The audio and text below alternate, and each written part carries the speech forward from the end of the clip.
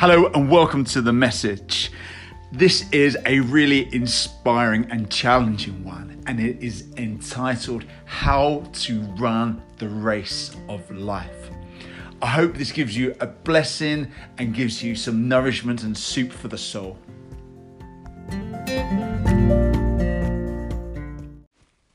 The message comes from the Gospel of Matthew, chapter 18. Peter got up the nerve to ask, "Master, how many times do I have to forgive a brother or sister who hurts me?" 7? Jesus replied, 7? Hardly. Try it 70 times 7. If a fellow believer hurts you, go and tell him. Work it out between the two of you. If he or she listens, you've made a friend. If they won't listen, take 1 or 2 others along so that the presence of witnesses will keep things honest, and try again. If they still won't listen, tell the church. If they won't listen to the church, you'll have to start over from scratch, confront him with the need of repentance, and offer again God's forgiving love. Take this most seriously. A yes on earth is yes in heaven. A no on earth is a no in heaven. What you say to one another is eternal. I mean this. When 2 of you get together on anything at all on earth and make a prayer of it, my Father in heaven goes into action. And when 2 or 3 of you are together because of me in my name, you can be sure that I'll be there. Amen. Jesus, we want to thank you for your words. Thank you that we long to listen to you. And we ask, Lord, as I speak today, that words of encouragement, words of inspiration and challenge may come our way, so we may put this into practice, not just be hearers, but doers of your word. In Jesus' name, amen. Amen. Please be seated. It is a real joy to be here again. My name is Daniel. I'm the vicar here at Holy Cross. And today's passage has inspired me, especially living in the northeast. How to run the race of life. How to run the race of life. If anyone here has missed it, there is an amazing run that's about to happen, or is happening right now as we speak. You may have sponsored people running the Great North Run, something that has been going for quite a while now and has inspired many, including our bishop herself, who is running. And there is a lot of preparation involved. There is a lot to be done. And they run and they get their prize at the end. Throughout the scriptures, we hear this theme. We're called to run the race. We're called to run the race that Jesus has already won for us. He has died and rose again. Love has won, as we heard. But we're called to run it, our victory lap, if you will, of how to live this life to the full, knowing Jesus has done everything. I'm going to base my talk on the last 2 verses which we heard, which, if you were with us, you would have heard this. Jesus says, "Again, I tell you," I love that. He said it many times before. "Again, I tell you that if 2 on earth agree about anything you ask, it will be done for you by my Father in heaven. For where 2 or 3 are gathered, come together in my name, there I am with you." So, what is the goal of this race? What is the aim of this race? Why are we running this race? If Jesus has done everything for us, we don't need to run anymore. It's true. You could just sit there, twiddle your thumbs. Jesus has done everything, and you will still have a place in heaven because of what he did on the cross. However, that is not a real response, is it, to the love of Jesus? If we've really experienced Jesus, we would want to follow him. And so, from those 2 verses which I've read out, What is the goal of this life? The first goal of this life as a follower of Jesus is this. It's about relationships, not success. Relationships, not success. Jesus says, where 2 or 3 are gathered. I'm thinking Jesus may have looked at maybe Holy Cross on a Wednesday morning when me and Barbara were doing prayers, or when you and one of your friends may be reading the Bible together. Or sometimes when we have a church service in the evening where maybe only 5 turn up and we go, well, 2 or 3 are gathered. But it's more than that. Jesus says, yes, I'm there when there's thousands. Yes, I'm there in the cathedrals, but I'm with you in the smallness of life, in the hiddenness of life. I'm with you in relationships. Sometimes we think it's all about the goal. It's all about getting the heating sorted out for winter, which it is. It's all about getting the toilet sorted out in the hall, which it is. But it's more than that. Let me just digress. Me and my family were on holiday over the lakes. And the goal was to climb to the top of Cat Bells and then go all the way around the Derwent Waters and get back to the car for supper. The problem was, halfway along the road, Cade, my middle son, we said, you can go ahead, but don't forget to turn left. So he went to the top of Cat Bells like we did. We turned left, but we forgot to say left then right. So he went left. He didn't have a phone on him. It didn't matter, there was no signal. And we lost him. The goal wasn't anymore to finish. The goal was to find him. Fortunately, he was a Cub Scout and he worked out how to get back. But it made me realize, again, here in church, when we have people gather and join us, such as the confirmation candidates, we rejoice.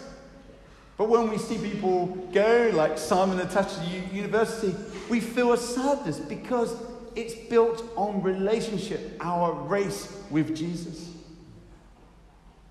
What else from those 2 verses do we get about the goal of our race? Bear in mind, it's optional, but grace should provoke us to do it.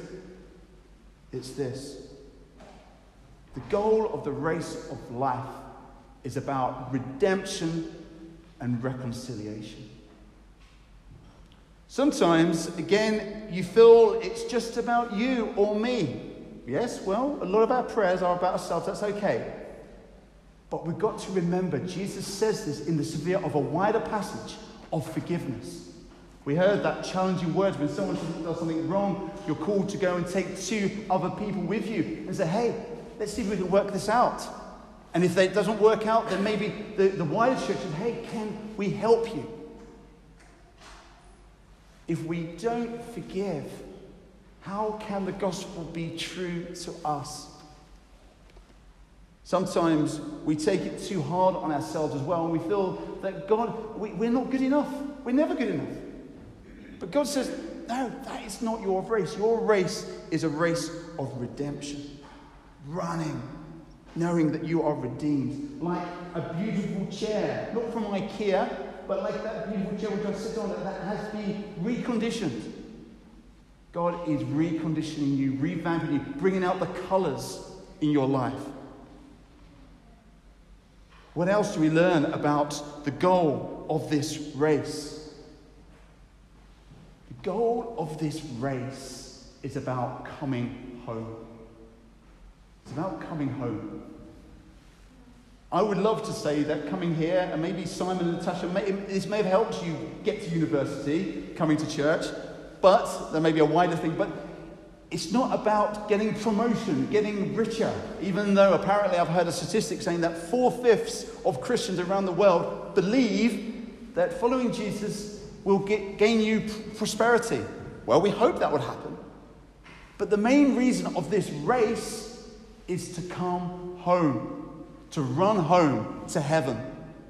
We heard John reading from Romans, didn't we? To wake up from our slumber. I wonder if anyone's been up since 4 o'clock this morning. I know your warden may have done. Wake up! We're not even halfway through the sermon yet. Wake up from your slumber.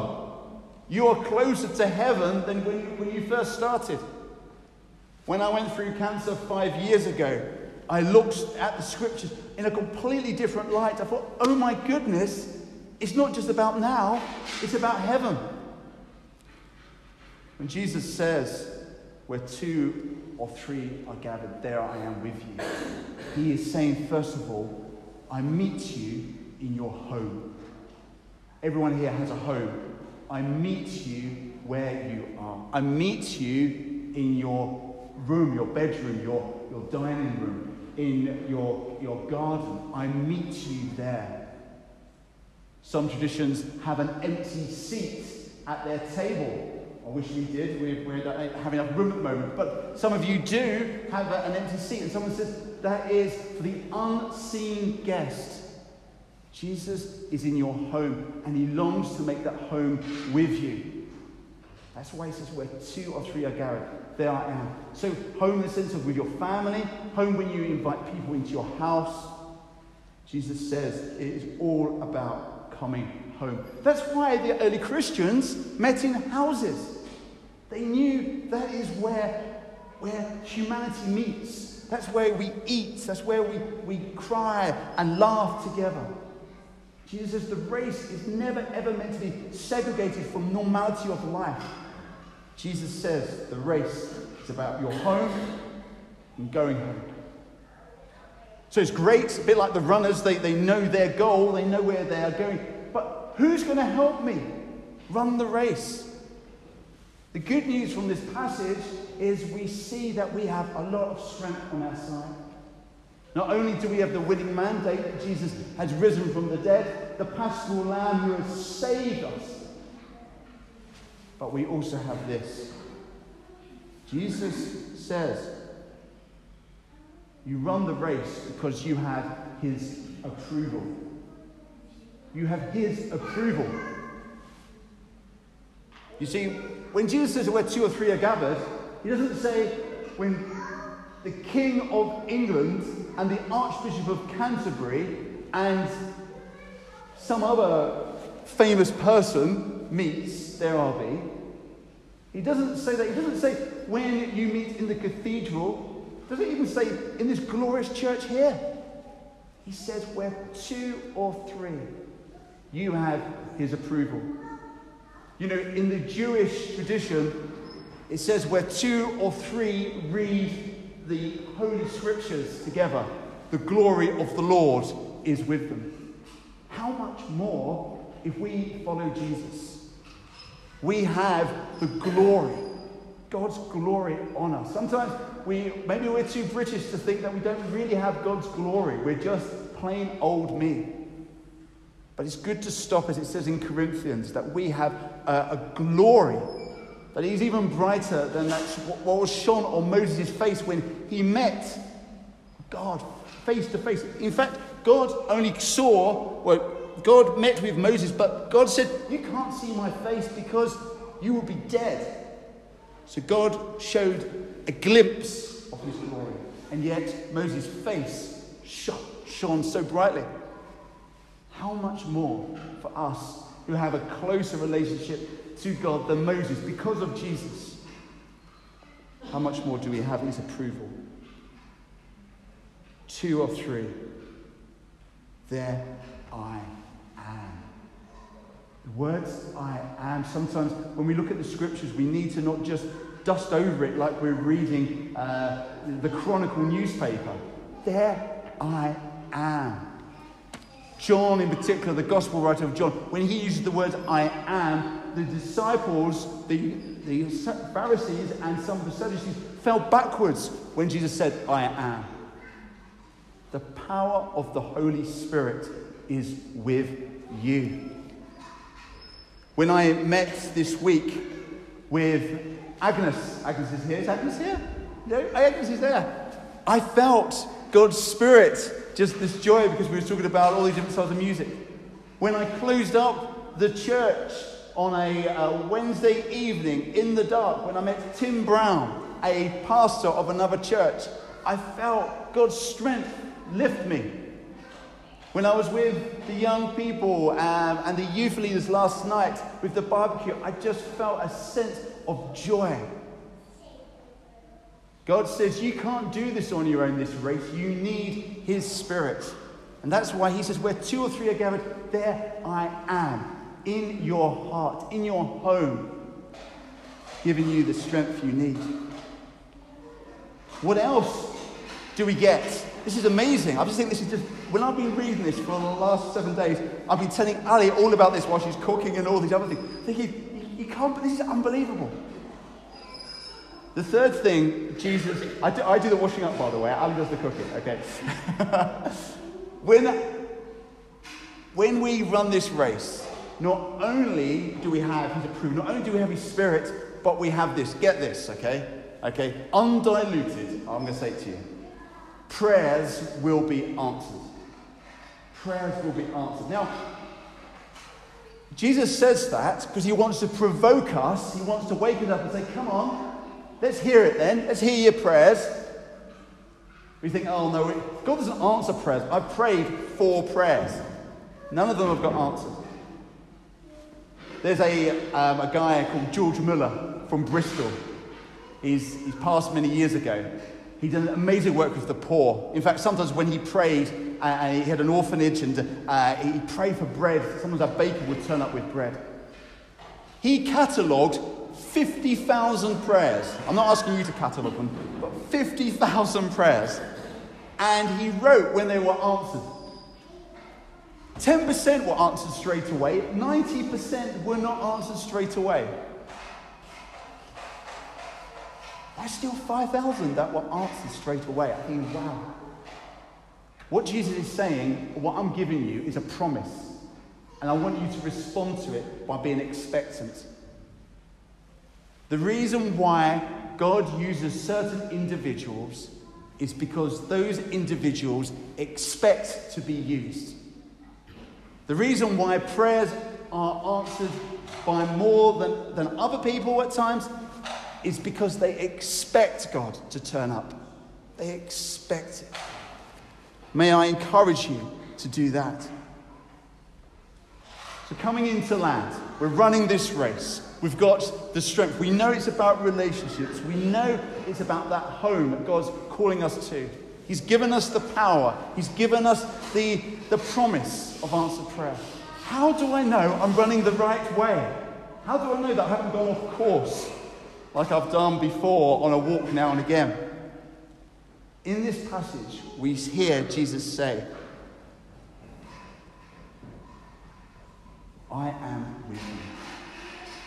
I am with you. The great thing is, unlike the Great North Run, is if you do go off course, he says, don't worry, I am with you. If you go to Nottingham, Simon, or Liverpool, Natasha, or if you go to Benwell, like I'm going to later on, and I've gone the wrong way, God says, it's okay, I am with you. Put into practice the Great Commission, which basically he is saying in this passage. What is the Great Commission? The Great Commission is this. Go and follow me and make disciples. How do you make disciples? You make disciples by being kind, by loving, by being patient, being adventurous, being passionate, being positive, being expectant that God is with you until the end of the age. Wherever you go, know he is with you. How do you know you're on track? How are you forgiving others? That is the litmus test. Hartley, our pastor from one of the churches that use Holy Cross, once said, and I've said it to you before, without forgiveness, there is no Christianity. Jesus says in this passage, doesn't he? How many times do we forgive? Not 7, but 70 times. I was on holiday, as you know, and I had a fraud on my phone. Normally, I can bat them off, thinking, well, it's clearly a fraud, It's like, I don't know anybody in Timbuktu who is the prince of whatever. But this fraud was so convincing. Just to let you know, I did get the money back. But it was so convincing. It was, and even when on the phone it says, when the fraudster said to me, can you give me the code? Even when it said, don't share with anyone, the fraudster still was able to manipulate. Bear in mind, I used to work in a bank. Bear in mind, I used to do law. Bear in mind, I'm not that, unreasonable. He was still able to grab that money off me. And I remember for days feeling an unforgiveness to myself, thinking, you foolish person, why did you do it? Even though the bank said, don't worry. Even though my wife and my children said, oh, well, never mind, let's go jumping in a lake. But, I think life goes on, doesn't it? But even then, I just thought, I feel so foolish. I went to see my sister, who lives in Liverpool, for a day or two, and I just felt so much better. I ask you this question. If you're finding it hard to forgive others, how are you forgiving yourself? Jesus says in this passage, doesn't he? How many times do we forgive? We need to forgive all the time. There is a sea of forgiveness that God has given us, a sea of forgetfulness. We still hold on to things from many years ago. But if we're going to run this race to the full, we've got to forgive ourselves and others. And finally, I leave you with this here. If nothing else, remember this. Running this race, even though it's tough, even though people will knock you sideways at times, follow Jesus. It's in my name. All of this is in my name. All of the worship we do is in my name. Everything you do, whether you bake, whether you cook, whether you talk, whether you write emails, whether you dance, skip, or just fall asleep, we do it all in Jesus' name. It says, doesn't it, and I end with this, in Revelation, I knock at the door of your heart. I knock at your door. Whoever answers, I will come in and I will rest and be at home with you. If nothing else from this talk, on this day where I'm sure many people are hotter than me at this moment, running the race of the Great North Run, know this, Jesus has confidence in you to run this race to the end. Why? Because God's Spirit is in you. He's put it in your eyes, your ears, and your heart to keep going, to love, forgive, and not give up. So let's do this for Jesus' sake. Amen.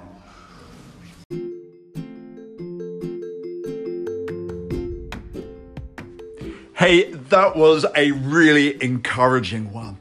I love the fact that Jesus won the race and he has given us a lot of markers along the way to keep us on track. I love the fact that the race is worth running and he's given us strength and his Spirit to go with it with all of our being. Wonderful. Why don't we end with the grace? The grace of our Lord Jesus Christ and the love of God and the fellowship of the Holy Spirit be with you now and forevermore. And all God's people said, Amen.